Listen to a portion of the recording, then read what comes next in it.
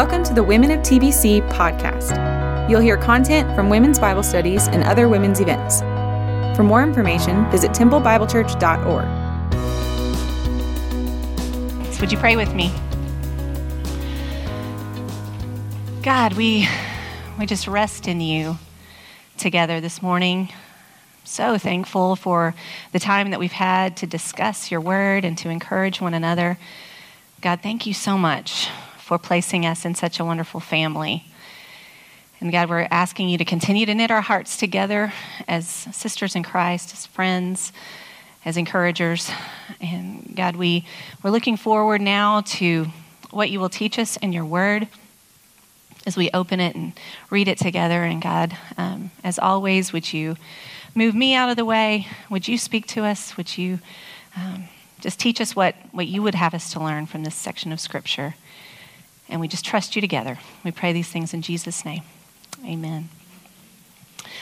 Well, last week, I told you guys about my spiritual maturing process in reverse. How I went from trusting myself to be good to a childlike dependence in Christ's goodness, fully receiving God's justice and mercy in Jesus. Well, this week I want to give you just a little sense of how long that process took. It's painful for me to say this, but I'm about to turn 47 in December. And it's really... Why are you laughing at that? Wow, I did not expect that. Anyway, it's only been in the last 7 years that I've really honestly started walking in true freedom in Christ. So you do that math in your head. How long has that been? Don't say it. It's been a very long time, right? 40 years. That's so long. Yeah, the wilderness. But I want to encourage you that I don't want you to think that I wasn't saved during that time. Absolutely not. I told you last week that I was introduced to Jesus at a very young age, that I trusted Jesus as my Savior when I was 9 years old. But salvation is a process. And I have been working out my salvation all this time, learning what it means to trust and obey Jesus as Lord. And in Joshua 11 through 13 that we've just been studying and discussing this morning, we follow Israel and Joshua as they continue to learn to trust God and His timing. So they head north to conquer the remaining cities of Canaan, to wage war against kings and armies as God leads them. And they don't get to define their success any more than I did. Their only hope is to trust God as they battle for many years to enter the rest that He had promised them. So I want us to open our Bibles up again this week. We're going to be reading some text together from Joshua 11 to 13, and we're going to see how God reveals Himself as trustworthy and patient. So as you're turning there, when you get to chapter 11, I want you to kind of skim through those first 3 verses with me, and we see this great number of northern kings coming together and assembling their armies to fight against Israel. And I want you to look at verse 4 with me. It says, as they came out with their troops, a great horde in number like the sand that is on the seashore, with very many horses and chariots. And all these kings joined their forces and came and encamped together at the waters of Merom to fight against Israel. So these northern kings, they come out with chariots and horses, signs of great technology and wealth, the best fighting resources that the world had to offer at the time. And they looked like a great horde. I'm not really sure what that looks like, but it doesn't sound good. It sounds daunting and terrifying. And it made me think of scenes from The Lord of the Rings. So maybe it looked something like this. Oh, my sound is off. There's a lot of sound right here as they're getting ready to charge and the horns are blowing. I don't want you to lose sight that this looked like an undefeatable army.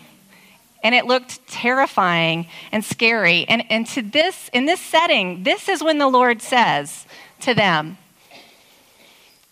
remember, whenever he's about to say, don't be afraid, they're very afraid, right? And so in that scene, he says to them in verse 6, the Lord said to Joshua, do not be afraid of them, for tomorrow at this time, I will give over all of them slain to Israel.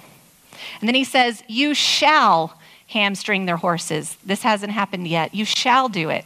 And just in case you're worried, hamstringing is not killing. It's debilitating the horses so that they are no longer able to fight, just in case you were worried. But he says, you shall do this, and you shall burn their chariots with fire.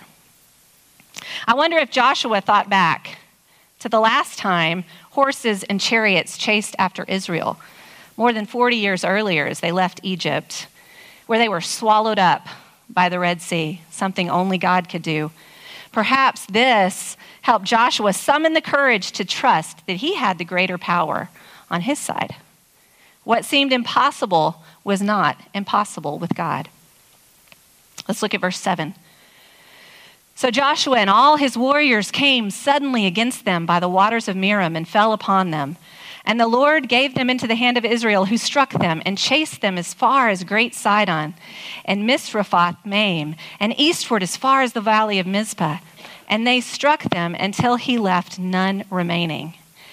And Joshua did to them just as the Lord said. The Lord said, you shall do it, and he did it. He hamstrung the horses and burned their chariots with fire. And this teaches us an important principle. The principle is no matter how daunting the enemy looks, we can trust in the Lord our God. He is trustworthy. Israel didn't have the superior weapons of war, but they had God on their side. And as Western Christians, we often struggle with the opposite side of this temptation. We do have a lot of superior technology and resources available to us in all aspects of our life. And if we're not careful, before we know it, we are tempted to put more faith in created things than we do in the Creator himself. And so just like Israel, we can allow our fear to paralyze our faith, and we can worship safety more than we worship God.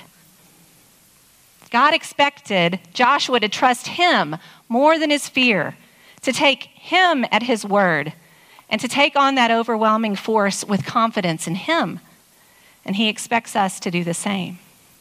So we looked up this scripture in our homework this week from Psalm 20, verse 7, where it says, some trust in chariots and horses, but I want you to fill in the blank. What are you tempted to trust? Maybe it's people, or the news, or a threat level, or an alarm system, or a weapon, or even human logic. What are you tempted to trust in?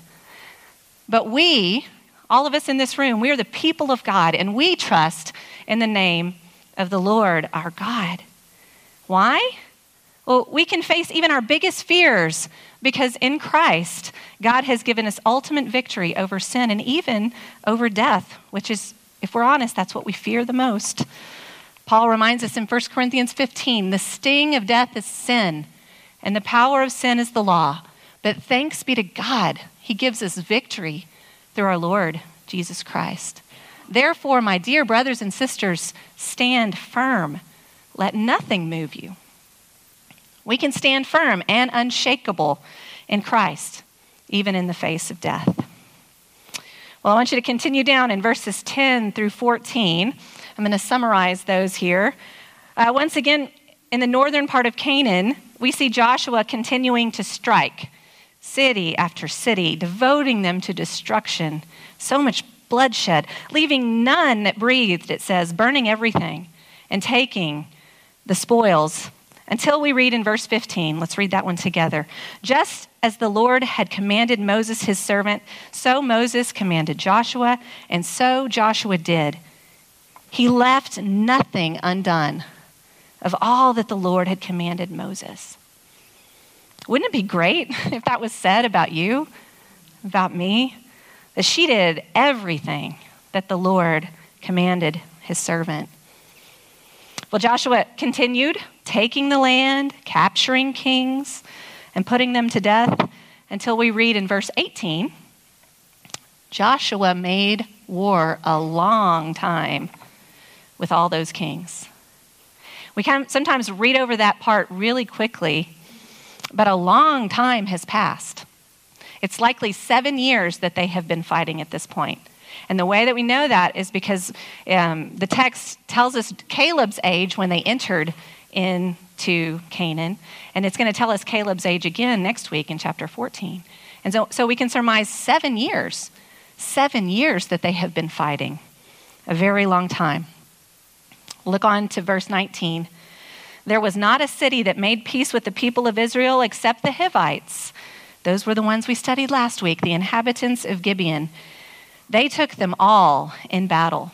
For it was the Lord's doing to harden their hearts that they should come against Israel in battle, in order that they should be devoted to destruction and should receive no mercy, but be destroyed, just as the Lord commanded Moses. Now, this includes the Anakim. I hope you talked about this at your table. In verses 21 and 22, they were that race of giants that the 10 spies had so feared back in Numbers, saying that they were just too great to overcome. Well, guess what? They weren't. They weren't too great to overcome for our God. So in verse 23, it says, So Joshua took the whole land, according to all that the Lord had spoken to Moses, and Joshua gave it for an inheritance to Israel according to their tribal allotments. And then finally, the land had rest from war. It's very significant when we read that the land had rest. This reminds the readers of the creation story, when God created order out of chaos, when he brought light into darkness, and then he rested from his work. This battle has been his battle all along, in his timing, and he has created a place of rest for his covenant people. Israel is now receiving the inheritance that God determined for them long ago. And this teaches us another important principle. The battle may be long, but the victory is gained incrementally. Paul tells us in Ephesians 6 that our battle is different, right? It's not against flesh and blood. It's against the rulers and authorities, against the cosmic powers over this present darkness, against the spiritual forces of evil in the heavenly places. Our battle is with sin, and it starts in our mind. Shelley did such a great job of detailing this battle. So we learned about Achan and his sin. And she pointed us to Jesus, who not only frees us from the penalty of sin, but he frees us from its power over us. And we gain this victory incrementally over time. 2 Corinthians 3:18 says, And we all, with unveiled face, beholding the glory of the Lord, are being transformed into the same image, Jesus' image, from one degree of glory to another. For this comes from the Lord, who is the Spirit. One degree of glory to another can seem like a really long time. But we fix our eyes on Jesus with confidence, and his Spirit leads us into holiness. This process is called sanctification. God is setting you apart and conforming you into the image of Jesus. And while sin is still present here with us, and we know that, right? It has no power over you in Christ. Paul says it this way in Romans 6, But now that you have been set free from sin and have become slaves of God, the fruit you get leads to sanctification, and its end, eternal life. So in the end, there is coming a day where you will be free from the presence of sin as well, when God makes all things new. Well, we're going to move now into chapter 12. Chapter 12 is a long list of defeated kings, right? The whole chapter. It's hard to read chapters like this. It's hard to read lists like this. Kind of just skip over them all, right? Sometimes. It's really an important list, though. We have in verses 1 through 6, we have the detail of all the kings that were defeated by Moses east of the Jordan, before they even entered into Canaan.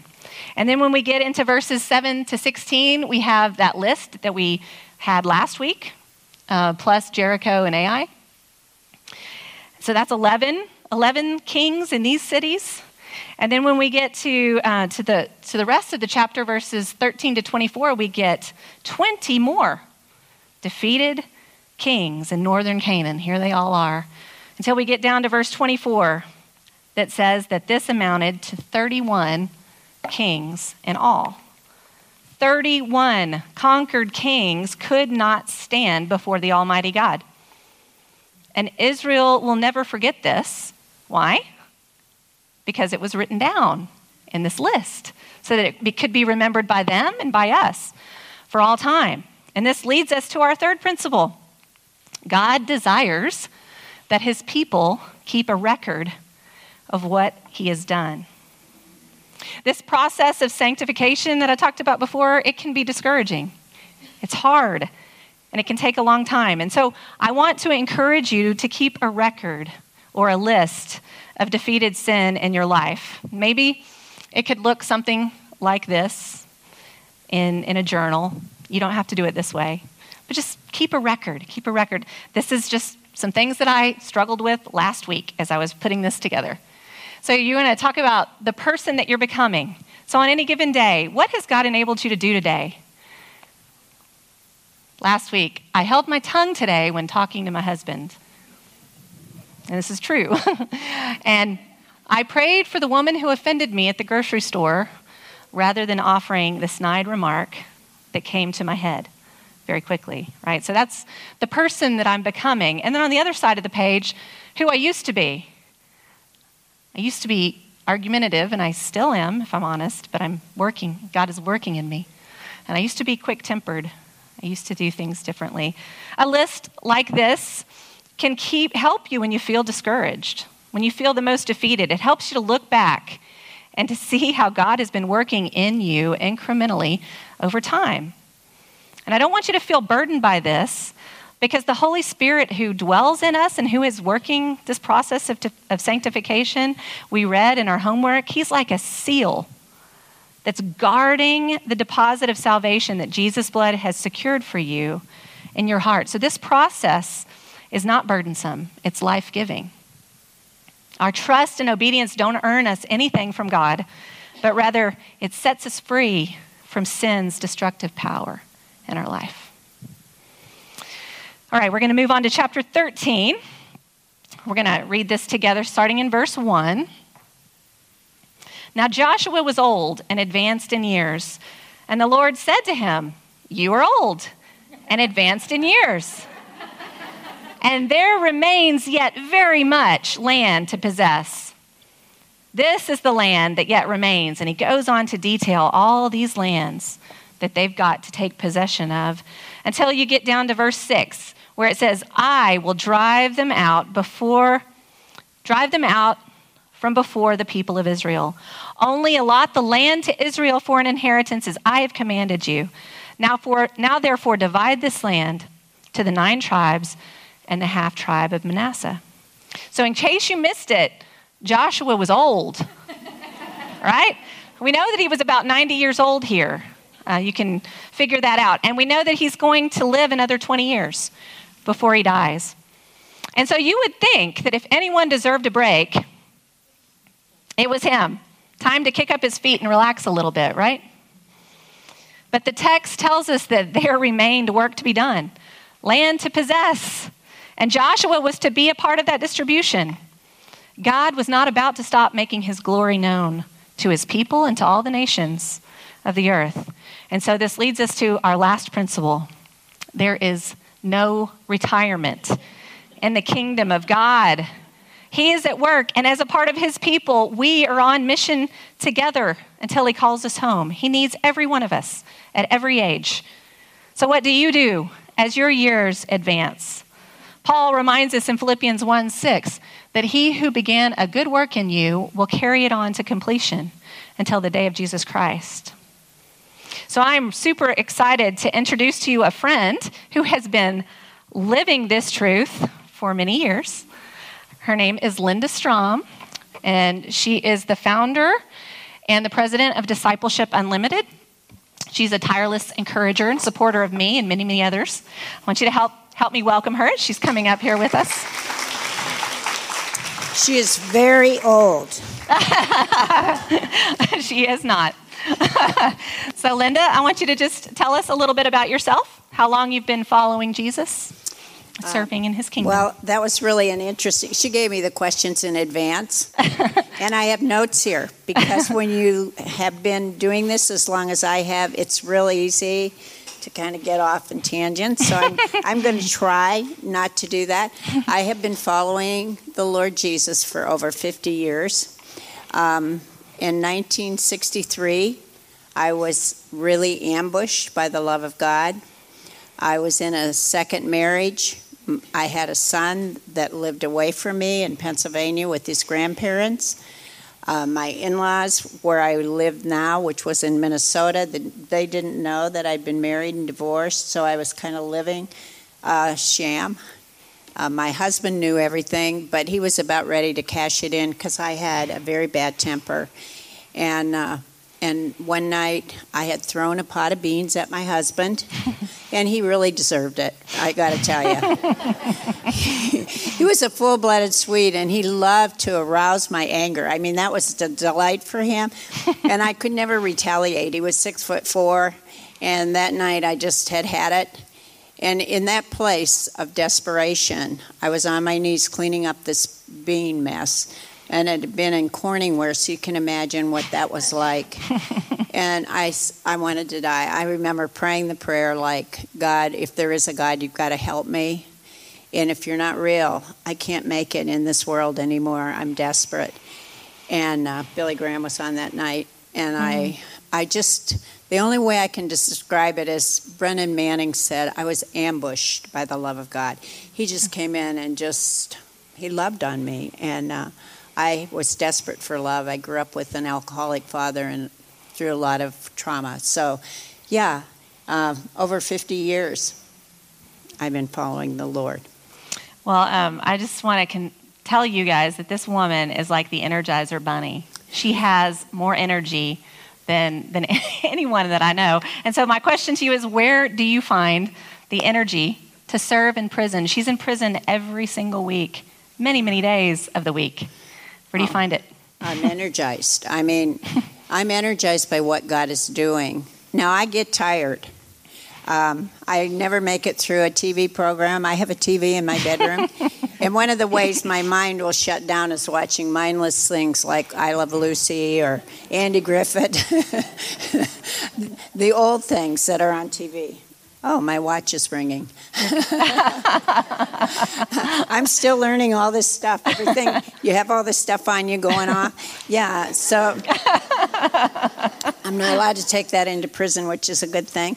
But I'm energized by what I see God doing, especially in the lives of the women that are incarcerated. One of the amazing things that just happened for us is one of our volunteers has been ministering for 4 years in protective custody in Mountain View. And we have a couple of women in there that don't get along. I mean, you know, if you took your table and you all had to live locked up together, you might not get along too well. And so we had 2 women that were not getting along. In fact, they lost their garden that we were able to get for them, and they'd been doing such a good job because these 2 women didn't agree on how to do gardening. So Amber Geiger was transferred into their unit, and my prayer was that all that we had planted, and not us, but the Word, would just come alive in them, and that they'd forget their differences. And Adrena said when she went in there, they were surrounding Amber's cell because she's not allowed to come out for 6 months. And they'd been praying for her. They'd been encouraging her. They told her that she was going to make it, that her family was going to make it. And that's energizing for me. I mean, it's like you don't think about whether you're tired or your feet hurt, although my feet do hurt sometimes. but it doesn't matter. I mean, because the passion for seeing people liberated. And I think I just had that from the time I accepted the Lord. I told my in-laws that very night. I didn't tell them about my son But fortunately, my in-laws were believers, and about 4 months later, they met Terry. I went and got him because I had a new power, a new assurance about who I was. And my mother-in-law was my Naomi, and I was her Ruth. She said, "Oh, he's beautiful, and he looks just like you." And she didn't ask me questions. It was that unconditional love. So I'm energized when I see God at work. Yeah. That's so cool, because when I saw that Amber Geiger was going, when that guy said, "My only hope for you is that you know Christ," I said, she is going to Gatesville, and she will know Christ because of my friend Linda Strong. No. And I was so confident in that, and so encouraged by that. Yeah. How long have you been in the prisons in Gatesville? We came in Gatesville. I first came in 1987. We had Discipleship Unlimited. We started with Campus Crusade. 4 years later, started Discipleship Unlimited. And my brother was a doctor in a prison. We were training people in churches how to share their faith. And people in churches don't want to learn around a table like this. So I got a new idea. You take them to prison, because there are so many women in there, and those women are desperate for Jesus like I was. And they're going to say to you, "How do I come to know Jesus like you know Jesus?" And all of a sudden you're telling people about Jesus and you didn't go through the seminar. And it's it's really nice. It's like practicing it and seeing God at work. And so what was the question? No, just how long you had been in the prisons. So in 1987, I came for the first time to Mountain View from Wisconsin. And for 11 years came from Wisconsin to Mountain View. And then, of course, most of you that have heard me before, you know that I was the spiritual advisor for Carla Faye Tucker's execution. And after the execution, I ended up writing a book about our walk together, because it was 11 years of seeing. You see the Bible come alive when you're in places where only God can get you through the situation. And you don't have a plan. And in fact, if you have a plan, it's not going to work, because TDCJ has their plan. And the thing I've seen most in prison is that there's an underground work of the Spirit. And if you just let go and trust Him, He's going to get you where you need to be. I mean, is that not energizing? And so in 2001, my husband and I were taking these people through Purpose Driven Life. And we'd been married 40 years. And as we're in the middle of it, it's like, gee, why are we living in Wisconsin instead of Texas? And so I brought my husband down to Gatesville to look at property, and it was on the golf course. Now, he is a real slow mover. Well, yeah, he is, but he's with the Lord right now. But even when he was dying, I mean, they said he wouldn't make it, and so we were planning how to get my son here and everything. And he didn't die. And then they told us he won't make it through this, so we thought, well, that'll give Steve time and it'll help us with airfare. He didn't die. I said, your dad's never been on time for anything. So we might as well just forget this. He's going to die when he's ready. And when God's ready to take him. So we'll eat the fare, but not keep doing this. Not that we wanted him to, but a week before we moved, he was diagnosed with cancer. And when I came to TBC, it was like the death of a vision. I mean, we had left everybody, including my only grandson at the time, moved to Texas, didn't really have any plan. He had aggressive cancer, but he lived for 5 years here. And it was just a hard time. But so how long has he been gone? He's been 11 years, 11 and a half years. So 11 and a half years she's been continuing this work as a widow. And it's such an encouragement to me. It exploded because people knew I couldn't do it. Mm-hmm. And so they came. It's like you're on a stretcher, and you got all these people carrying the stretcher. And now I have all these people, and they're carrying other stretchers, and they're just empowered to move ahead because they've caught the vision for it.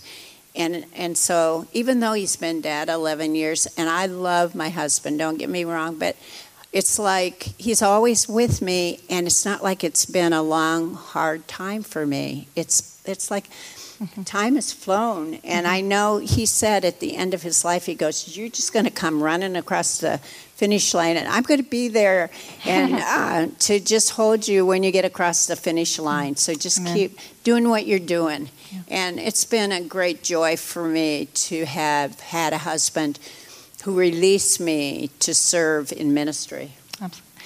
Well, tell us what you're most excited about, what you see God doing through Discipleship Unlimited, and what you're excited about in the future. We just have a few minutes left. Okay. Well, I'm excited about our women. I can't, and we do have 2 men's dorms. We have 7 women's dorms. We minister to over 300 women a week, 3 nights a week, plus other things that we do in the prison as well. But there's 2 men's units.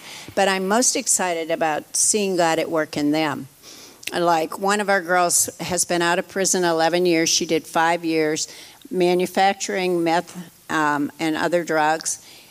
Lost her, she was going to be a nurse. Now she went on and finished school. She went and worked at La Hacienda as a drug and alcohol counselor. The state of Texas has now hired her to work at the Johnson unit. So she said, "I knew I'd get paid for being in prison." So. And then we have, like, one of our girls that will be here this weekend for refuel. We have times where we gather together with those that have come out of prison. The women that have come out of prison are like our family. One of the girls runs at Goodwill, one of the Goodwills in San Antonio. They're helping others. Lisa Eisinger comes here to church. She was here with Treehouse Farms this weekend. She's on the staff of Treehouse Farms. So I'm excited about the fact that they've got the vision, and also the reentry DVD. We had over 25 of our alumni who are now home that are on these DVDs and gave their time and are trying to help. I mean, they're saying to the girls that are incarcerated, "If I can do it, you can do it." Yeah, these are the DVDs that all the money that we're raising here each week is going towards the production of these DVDs. So I want to highlight that. Well, Linda, I know you have a verse to encourage us with. Yeah. So I wanted you to share that with us. Take that. Okay, it's Isaiah 58. I love Isaiah 58 anyway because, so many times people talk about getting healed or inner healing. And I have taken so many people to prison to get healed because it says that when we do the things that Isaiah 58 talks about, like going to the prison, feeding the hungry, taking care of the poor, then your light will break forth like the dawn and your healing will quickly appear. If you're trying to get healed just by reading books and sitting around crying, no. It says, come on out and get in the light and start moving and start ministering to others, and then your healing will come forth. But that wasn't the verse. I like this part at the end of Isaiah 58. It's just like my favorite. It says, "The Lord will guide you always. He will satisfy your needs in a sun-scorched land and will strengthen your frame." Isn't that good news? I mean, I need my frame strengthened, my core. And then it says this, "You will be like a well-watered garden, like a spring whose waters never fail. Your people will rebuild the ancient ruins and will raise up the age-old foundations. You'll be called a repairer of broken walls, the restorer of streets with dwelling." We're sending our girls back into the central city, back into their drug-controlled environments, but we're not sending them back without support, without help.